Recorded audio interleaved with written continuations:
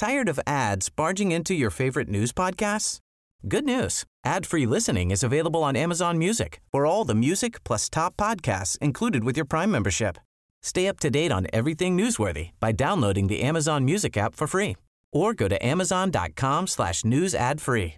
That's amazon.com/news ad free to catch up on the latest episodes without the ads. Botox Cosmetic, out of botulinum toxin A, FDA approved for over 20 years. So, talk to your specialist to see if Botox Cosmetic is right for you. For full prescribing information, including boxed warning, visit BotoxCosmetic.com or call 877-351-0300. Remember to ask for Botox Cosmetic by name. To see for yourself and learn more, visit BotoxCosmetic.com. That's BotoxCosmetic.com. Ryan Reynolds here from Mint Mobile. With the price of just about everything going up during inflation, we thought we'd bring our prices down. So to help us, we brought in a reverse auctioneer, which is apparently a thing.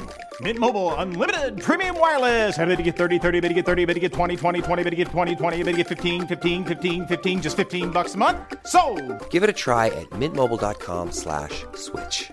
$45 up front for 3 months plus taxes and fees. Promo rate for new customers for limited time. Unlimited more than 40 gigabytes per month. Slows full terms at mintmobile.com.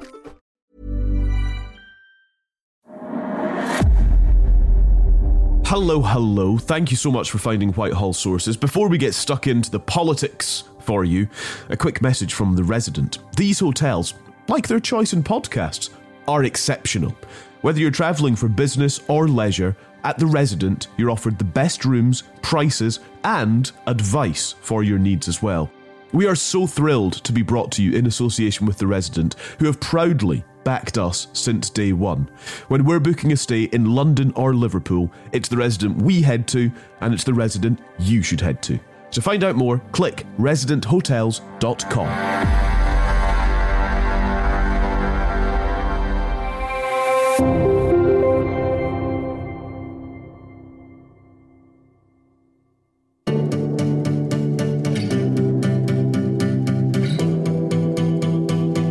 We're confident this is a very strong piece of legislation. I think most legal experts, former judges have all said that the legislation is incredibly strong. It is effective. It will work. The key now is to get it on the statute book so we can get the scheme up and running. The question really actually is for everyone who's trying to block that from happening, and first and foremost the Labour Party. Hello and welcome to Whitehall Sources. I'm Callum MacDonald. We're recording on Thursday, the 14th of December. Thank you for finding us. If you are new, you're very welcome here. We love that you've taken the time to have a little listen as we take you inside politics with Kirsty Buchanan, former Special Advisor to Theresa May. Hello, Kirsty. Good morning to you. It's Christmas party day in the Buchanan workplace. That's exciting. It is. I've got my false eyelashes, which if they're anything like the last time I wore false eyelashes, will fall off in half an hour. I have glitter for my bald head. We're all good to go, and I've got a dress that makes me look like a extra from the EastEnders set. So what's not to love about a Christmas party at work? Merry Christmas to you. That's what we love. Good. Right. Well, over the course of this episode, then, we're going to try to get a bit of an understanding of what on earth has been happening in politics this week. And indeed, we're going to focus on Rishi Sunak's week primarily, but also a bit of Cop28, which has concluded. And should we be celebrating what it's achieved? Has it achieved anything? We'll get into that. But Kirsty, oh my goodness. Right, we need to think about Rishi Sunak's week first of all. Has this been the worst week for Rishi Sunak as Prime Minister and for the Conservatives in quite some time, in your assessment? Well, he's got to Christmas and he's still in post. And sometimes that is an achievement as a Prime Minister in its own right. Yes, it's been a very difficult week for him, and it is crisis postponed, not kind of crisis averted. So obviously on Monday he started a week, as anyone would want to start a week, being utterly grilled at the COVID inquiry. And then obviously on Tuesday we had this flashpoint vote over the the emergency Rwanda legislation. Now, the government majority was 44, So it's past its second reading, and ostensibly what a second reading is, it's a bit complicated because in essence a second reading is a bit like the first reading. So the first reading is literally you just go, here is a bill, this is what it is, and this is what it does. And the second reading is in essence a sort of a kind of laying out of battle lines, if you like, and then it goes into committee stage. And that is where all sorts of jolly things start to happen to it, and amendments get tabled, and et cetera, et cetera. And that's before we even get into the Lords, where it will get further bogged down. So the passage of this bill is not going to be easy. He has secured an important and initial victory this side of Christmas. But it's a little, I mean, if I can use a slightly tortuous football analogy, it's a little bit like getting to half time goalless, but basically your side's been under siege for the entire 45 minutes, and it's only, frankly, a matter of dumb luck that you're not 3-0 down. So, and a lot of defensive work. So I mean, what happens when you've got, obviously I worked for Theresa May in Brexit land, so I know a thing or two about flashpoint parliamentary votes, and what tends to happen when you've got these. And it was very interesting to note that the climate minister was brought back from COP to vote. So obviously the whips were very nervous about the numbers. And what tends to happen is you almost get a spreadsheet, number 10 in the whip's office. And you get, those that you can bank on, those that in essence know that you can't, and then a group in the middle that you can try and persuade. And what you tend to do is you literally, you all sit around the cabinet table and say, I can take this person and this person and this person, I have a good personal relationship with them. And you ring them up and you can try and persuade them, in this case, not to vote against this legislation and vote it down. And probably the argument that would have been used is like, look, we can talk more. There are things we can do on the face of the bill if you're uncomfortable with it. But let's talk about it more over Christmas and see if we can get into a place that you are happier with. And that strategy seems to have worked. We had a number of abstentions, but nobody voted. No Conservative voted against the bill. So that was a good operation by number 10 and a good operation by the Whip's office. It has, however, only postponed the problem, and it doesn't mean that the Prime Minister doesn't go into the new year with exactly the same problem he's got now with this piece of legislation, is that it goes potentially too far for the one nation if it gets hardened up at all.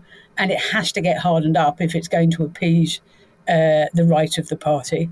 And there is the rock and the hard place that Rishi Sunak finds himself in. Now, the fact that he's managed to wriggle through the rock and the hard place before Christmas, is a sigh of a relief, but, it'll come crashing back on him. Not that rocks come crashing back, but, it'll come full force back on him in the new year. Yeah.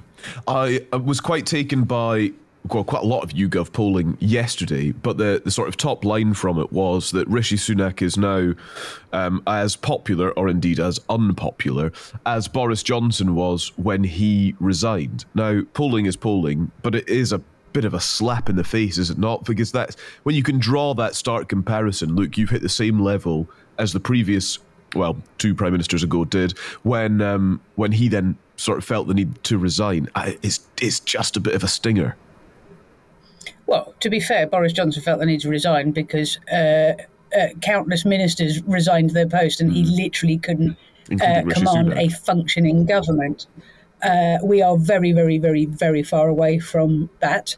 But I do think a sort of malaise has slipped into the party, an acceptance that all is lost for a general election. And therefore you see increasingly more and more MPs jockeying for what comes afterwards, which obviously brings me back to Rob Jenrick, who was a former closer ally of Rishi Sunak, who resigned over the Rwanda legislation because he said it doesn't go far enough. Now, as I said last week, I think some of that is motivated by sour grapes, because I think he probably thought he was in line for the Home Secretary's post when Suella Braverman was sacked. He was, after all, put in there by number 10 and does quite a lot of the heavy lifting there. So I think some of that was sour grapes, but I think some of it is jockeying for what comes afterwards. And, do I think that he thinks he can be leader? No. And I think he ruled it out at the weekend anyway, that he was not interested in going for the leadership. But I think he is interested in positioning himself as as a king or queen maker for what comes afterwards, and therefore a better job in cabinet. A cabinet job than the job he's got now. So I think there's a lot of that going on, and I don't know how you counter that while the polls stay where they are, and I don't know how you shift polls that have stubbornly stayed where they are for the whole year. For the whole year, Tories have been 20 points or thereabouts behind. They've tried various different strategies, and this is one of the biggest problems, because they keep on, we'll try this hasn't stuck, we'll try that hasn't stuck. I've got to the end of the year, and if I'm going to be honest, I don't really know what Rishi Sunak stands for. I don't know what his kind of brand of leadership is. I don't really know what kind of country he wants to lead. And I don't really know, if I voted for the Conservative Party, what Conservative Party I'm voting for. Am I voting for One Nation, or am I voting for this rise of the populist right within the Conservative Party? And herein lies the dilemma. It used to be a broad church. It is now split so badly that I expect the church roof to come crashing down at some point, because it doesn't seem sustainable. Yeah.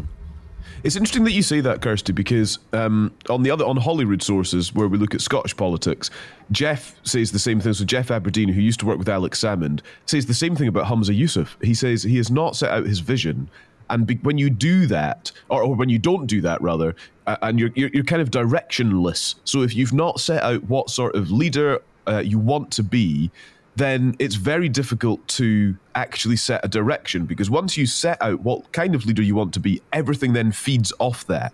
And that is the constant thread through which all your policy decisions can be made, that you can keep referring back to, and it's the foundation on which to build. It's really fascinating that actually what we're experiencing kind of across the UK is leaders without vision, is kind of what we're saying. Yeah, and that, and it comes back to conference. That for me was the pivotal moment, the lost moment for Rishi Sunak. We went into the conference season saying, that both leaders needed to do the same thing, which is say, open up, be very personal. This is my background. This is what formed my values. This is what my values are, and therefore this is the country that I want to build. Now, I don't think there's a single person in the country now that doesn't know that Keir Starmer is the son of a toolmaker. I mean, it's something that even he kind of takes the mickey out of now. But there's a reason for that, because it's shorthand for, I came from humble stock, and therefore, I know what, a good education and hard work will take you to in life. And that's what I want for everybody else, etc., etc. It's an aspiration message from someone with a aspirational background. But we didn't get that from Rishi Sunak. What we got from Rishi Sunak was with three disparate and slightly bizarre policies, with no kind of golden thread, no vision, and very little on the personal stuff. And so, and one of those policies, was obviously leaked in advance and dominated the whole conference anyway. So it was just a huge missed opportunity for me to reset the dial.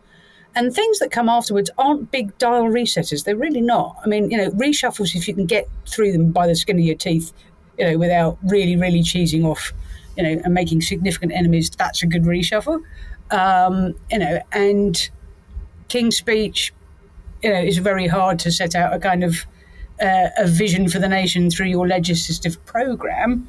And similarly, the Autumn Statement. Those are things that should feed into, as you say, a vision that we're already clear about. Now, we've talked about the vision thing before and how sometimes it gets knocked off course, and it gets knocked off course, sometimes through things that there's just nothing you can do about. I mean, Theresa May's vision as a Prime Minister was, giving a voice to the voiceless. and addressing social injustice. But she never got the chance to do any of that because her entire premiership and the fall of her premiership was dominated by Brexit and the maths that she inherited because of her extraordinarily bad general election campaign. And that is something that she is now pursuing post-premiership. A lot of David Cameron and George Osborne's premiership was dominated by, correcting the mess, sorting out the country, putting it back on its feet, etc., etc. After the, quote unquote, there's no money left legacy of the Labour Party. So they had a sort of defining vision. Boris's obviously was levelling up, and that again got knocked sideways partly by Boris and Boris's own behaviour, and partly by COVID. What is Rishi's vision? What does he want to do with the country? If we go through the pain, what does our sunny uplands look like? And nobody knows. And because nobody knows that, all we can see is all we're presented with is a man who is, increasingly seeming to try and appease two intractable wings of his own party, the right and the left. You govern for the country. There is a certain... I was talking about this to a friend of mine the other day, a senior member of the Conservative Party. There is a certain strength sometimes in weakness. Does anybody seriously think that going into an election year you can replace the Conservative leader right now? I mean, it being this modern Conservative Party, who knows? But, I think at some point you've just got to grow a pair and say, no, I'm governing this party and this is what we're going to do. Yeah. And if it means removing the whip from people, then it means removing the whip. But, I think because you've created a vehicle now through the emergency Rwanda bill, you do reach a flashpoint on that. But at some point, you have got to get a pair of cojones and say, right, no, this is going to be a no confidence, it's be viewed as a confidence vote. You either back me and back this bill, or I'll call a general election. He's backed himself into such a corner. I don't see any other way out of it. And it's a terrible shame because he's a good and decent man who inherited a terrible legacy, the same legacy that, what we now presume will be an incoming Labour government will inherit, although they'll have much more goodwill inherited because they're not part and parcel of the same problem. And I think most people know that he is, hardworking, is trying to do his best. But, I think people have come to the conclusion that, a lot of people have come to the conclusion, including his own party, that it's not good enough. And they've moved on. And this is the weird thing about Downing Street sometimes. It's a hard thing to try and convey. But I experienced this a lot in Brexit land when we were at number 10. You are, planning and strategizing for an event, a flashpoint, and you'll find the party has already moved out from underneath that and is further down the line than you are. And you're forever playing catch up with your own party. And I think this is what's happened here. I think he had a moment to grip it. I think it was conference. I think it was a missed opportunity. And I think since then the party has, parts of the party have moved out from underneath that and are further down the road and looking at what happens in opposition. Yeah, that is actually fascinating. And as a diagnosis, probably explains quite a lot, if not everything, about what's going on right now. I should say that Rishi Sunak's week started at the COVID inquiry. That's where he spent Monday. And I was there, I was in the office reporting on it for Times Radio once again. I've become COVID inquiry correspondent, I think. I have to say, I mean, it was like sitting in a meeting with your manager of a sort of corporate company, and I think for most of us we'd probably be a bit bored in that sort of context, but he seemed to really be thriving, and he had a good grip on detail, and he said a lot of words, and there was kind of, you could pin down the date in a way that was really contrasting to Boris Johnson. And it went on, he was doing sort of 5 or 6 hours answering questions, giving evidence, and he was critical of the scientists. you know, in a roundabout way when it came to Eat Out to help out, and that they hadn't raised their concerns about it at the time. So he was punchy when he needed to be as well. But I have to say, and perhaps this isn't surprising given all we've said about Rishi Sunak in the past, but he seemed very in control, very in command, and very comfortable, very at home in that sort of setting where he was, you know, it was almost as if he was delivering a set of corporate results to his board. It was sort of just delivering information that he clearly had a real grip on. And this is everything that we've said before about him being that sort of chief executive, managerial typed prime minister, where he's great in that sort of setting, but perhaps the politics of the situations in which he finds himself kind of evade him, or maybe don't even interest him, and so the kind of strategizing around that falls away a bit. And this is why principals need senior advisors around them who are not like them. Yeah. They need people that counterbalance who they are. Now, you know, Rishi Sunak has lots of strengths. I think we saw it, you know, at its greatest with the Windsor Framework. He took that, you know, slightly, you know, dodgy bounce through Brexit deal that Boris Johnson had signed off, knowing there were bits of it that, you know, that were circles that couldn't be squared. And he sorted that out. You know, that is Rishi Sunak's qualities. He is a technocrat. He is incredibly intelligent and can get to grips with very complex things. But managing a party is about managing people, managing their emotions, massaging their egos, you know, appealing to them and leading through the heart, not through the head. You know, politics is passion. It's not a spreadsheet. And I think this is some of the problem. And if he had, you know, and, you know, I know a lot of the people at Number 10, they are incredibly bright, wonderful, brilliant human beings. I would, you know, if I had a company of my own, I would hire any of them in a heartbeat. But none of them have got, you know, the gut, the political gut, and the ability to, you know, forge connections within the party that he needs. Yeah. You know, actually, to be fair, that's not true. I mean, I think, you know, Liam Booth-Smith, his chief of staff, has got that kind of gut, and there are other people around him. But en masse, they make a kind of intellectual core who come at everything in an intellectual way. And some things are just about good old gut, which is why people say, you know, Rishi doesn't understand politics. I mean, you know, of course he does, but sometimes you've just got to have that. I mean, it's almost a physical reaction, you know, within your body. You've got to have that gut instinct. And, you know, you can't just, as I say, get out a spreadsheet and look at it and go, right, I can crack this problem, because, you know, humans aren't always logical. And I think that is a big problem for him. I think that, you know, and this is why, I mean, I was astonished. I turned on the main news at 10 on Monday, and the lead item wasn't the Prime Minister at COVID. It was the run up to the flashpoint vote over the Rwanda bill. And I thought, you know, can you imagine this? You are the Prime Minister being grilled for an entire day on what you did and didn't do during, you know, the pandemic, and it's not the lead news item. Yeah. And so actually I went back and looked, because I'd obviously been busy working, you know, so I went back and looked at some of it. And you're right, you know, he was punchy rather than tetchy, but it's, you know, this is his forte, you know, dealing with complicated things, you know, being across the detail of stuff. This is what he does, and this is how he's comfortable. But that doesn't, you know, that doesn't relate to an ability to relate to people outside of a kind of intellectual base.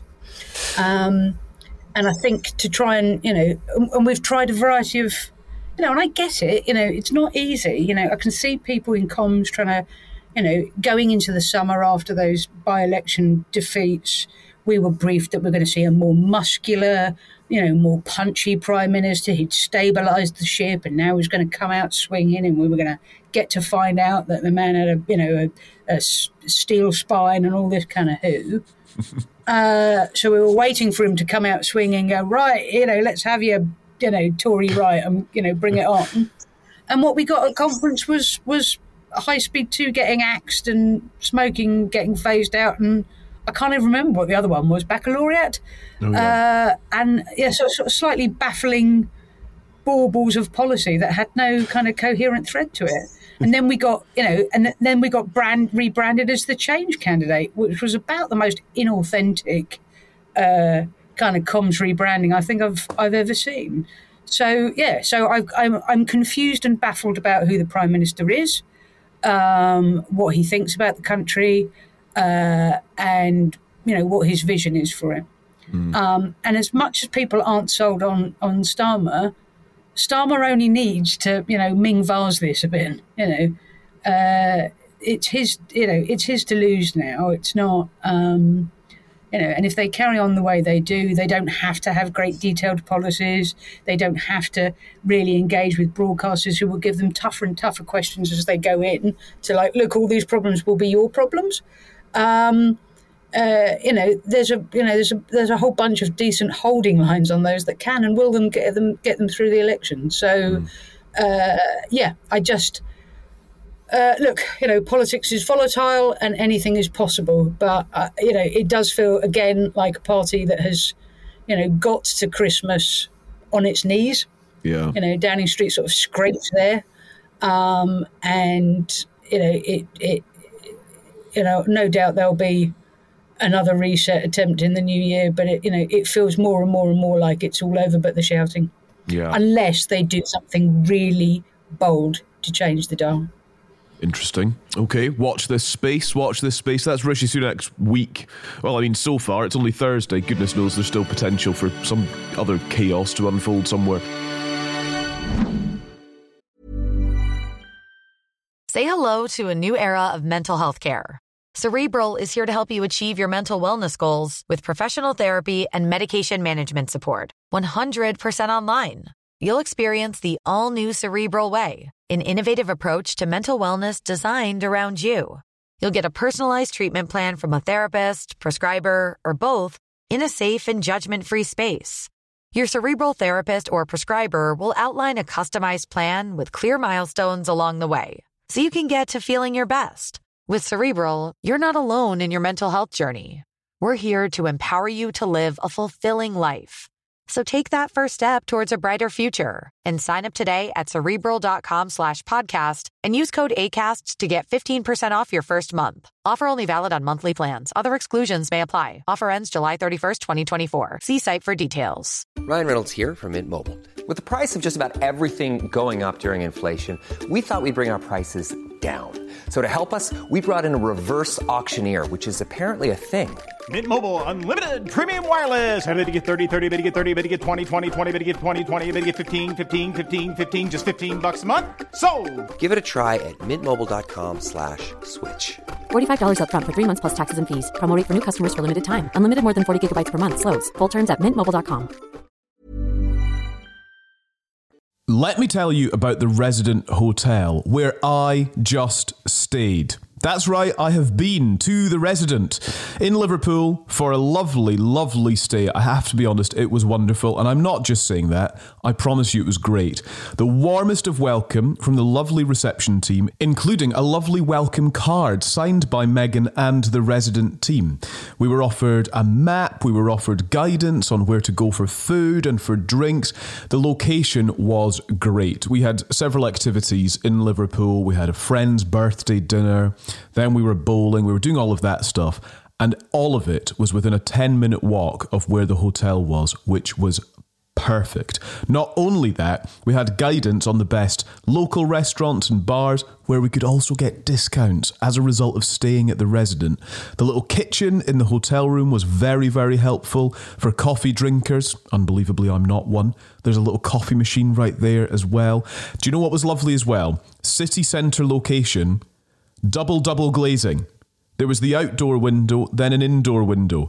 No noise, I slept like an actual log. Beautiful room, very spacious, well equipped, lovely hotel, lovely staff, lovely location. Take this as a personal endorsement. I've been there, done that, and you should do the same. Stay at the Resident.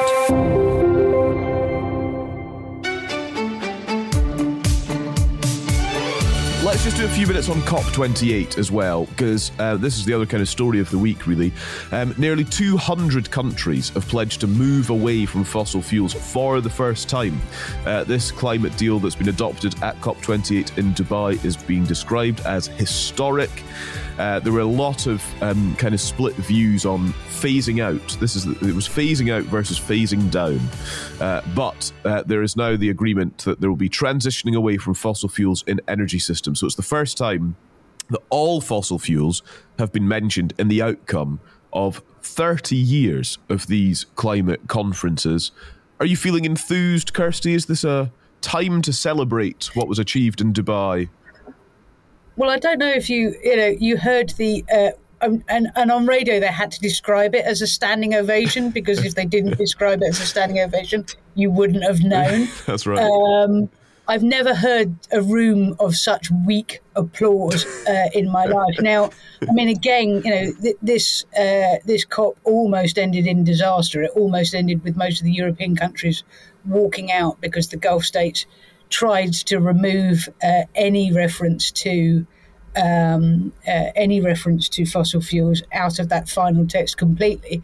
And so what we've ended up with now, I know I spend a lot of my time talking about the value and the importance of compromise in politics. But what we've ended up with here is a sort of what call it unhappy compromise that doesn't really seem to have appeased anyone. The Gulf states have had to concede to put fossil fuels in there, but it doesn't talk. Critically, the original text said phase out, and that as a compromise has been removed. So rather than phasing out fossil fuels, that's been transformed into moving away from fossil fuels, like they're some drunk person at a party that you don't want to stand next to. So look, I mean, I am astonished that we've got to almost 30 years of COP, and the words fossil fuels have only just. I mean, that was the thing that astonished me the most about this COP. That's the first time the text ever actually had them. So, is it a victory? Well, I suppose so, but it's a bit of a hollow one.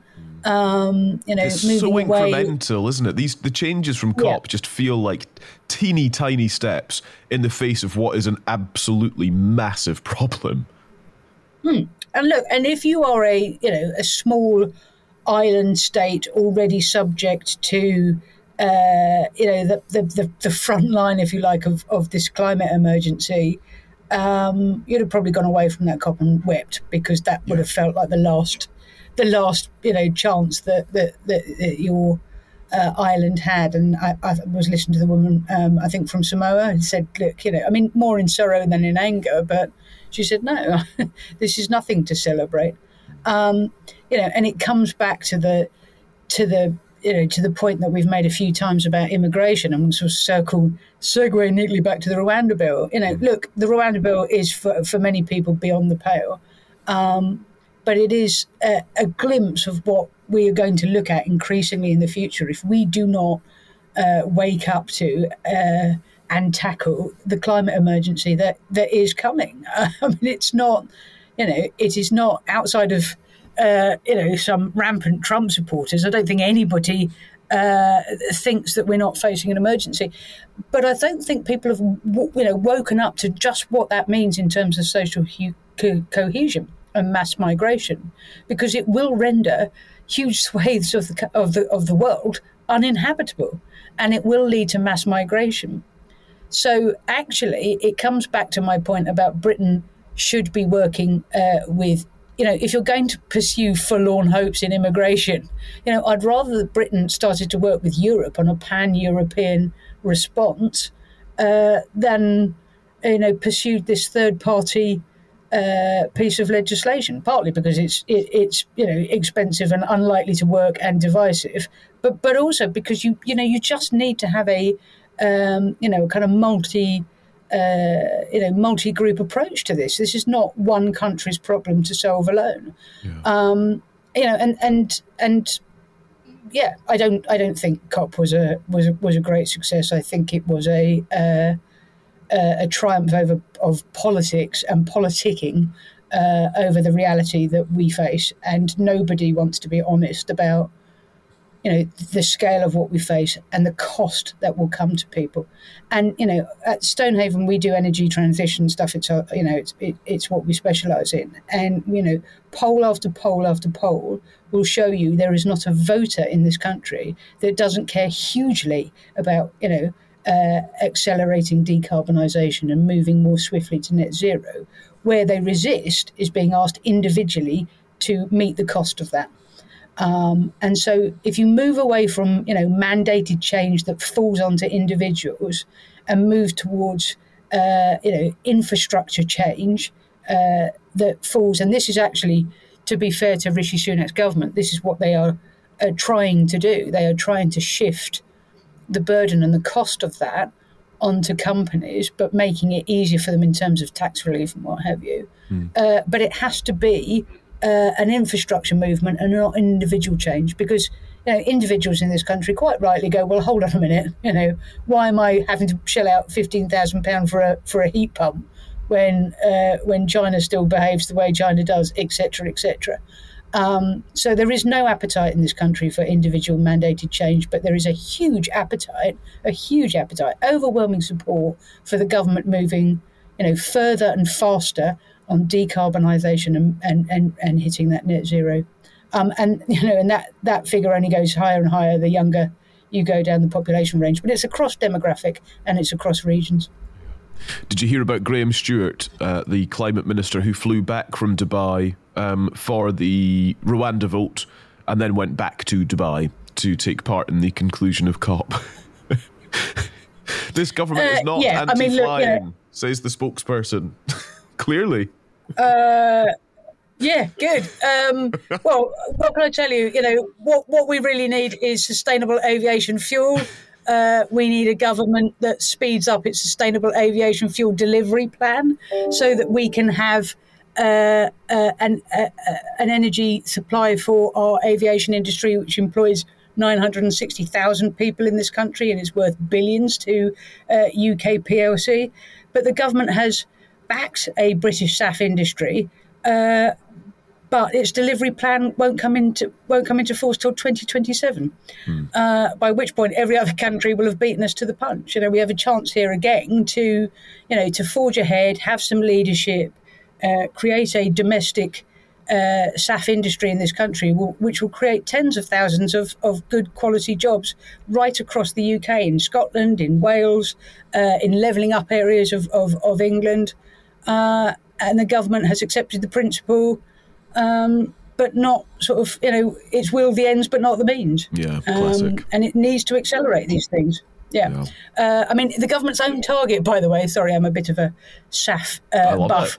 The government's own target is to have 5 SAF plants under construction by 2025. Okay. Its delivery plan for SAF kicks in 2027. So explain to me how this will be possible at the moment unless it accelerates it. And so, look, there are, this is the point. We need to move faster into renewable sources of energy. And actually, we are world leaders in some of this stuff. We're world leaders in offshore wind. Offshore wind now produces, the cleanest and cheapest form of electricity. So it does bring bills down. It does increase energy security, and it is needed. So COP. Yes, there's an irony klaxon over the minister flying there and flying back again. But compared with the lack of urgency with which this government faces this. And again, you look at Labour. I mean, all right, it's pushed its green prosperity plan to the back end of a parliament, but it has an overarching narrative arc about this. The shift, the transition that we must make towards renewable energy in its totality is a win-win for Britain. It's not, it creates new industries, new jobs, sustainable new jobs, not for just the next generation, but the generation after that. It makes Britain energy secure. And eventually it will absolutely bring bills down for everyone too. Yeah. And so say all of us. Kirsty, thank you very much. When do the festivities start? Are you off to put your sparkles on now? No, Sparkles is an evening thing. We have some work to do. Sorry, I forget that. We have some work to do. Then we have some prizes to give out to our brilliant team. Oh, nice. Then we've got Secret Santa. I have surpassed myself with my Secret Santa. And then I go and pour a load of glitter on my head and go out and do something that apparently looks like dancing. It's hard to tell. Well, have all the fun. Enjoy it very much. And we'll catch up again on the podcast on Whitehall Sources next week. If you follow and subscribe, then it means that you will get our new episodes as soon as they are available. They will drop into your podcast feed. Please make sure you do that. If for no other reason, then next week you might hear Kirsty and the debrief on the Christmas party. We'll get all the goss on next week's episode. Thank you very much for listening. Thanks for being with us, and we'll talk to you next week.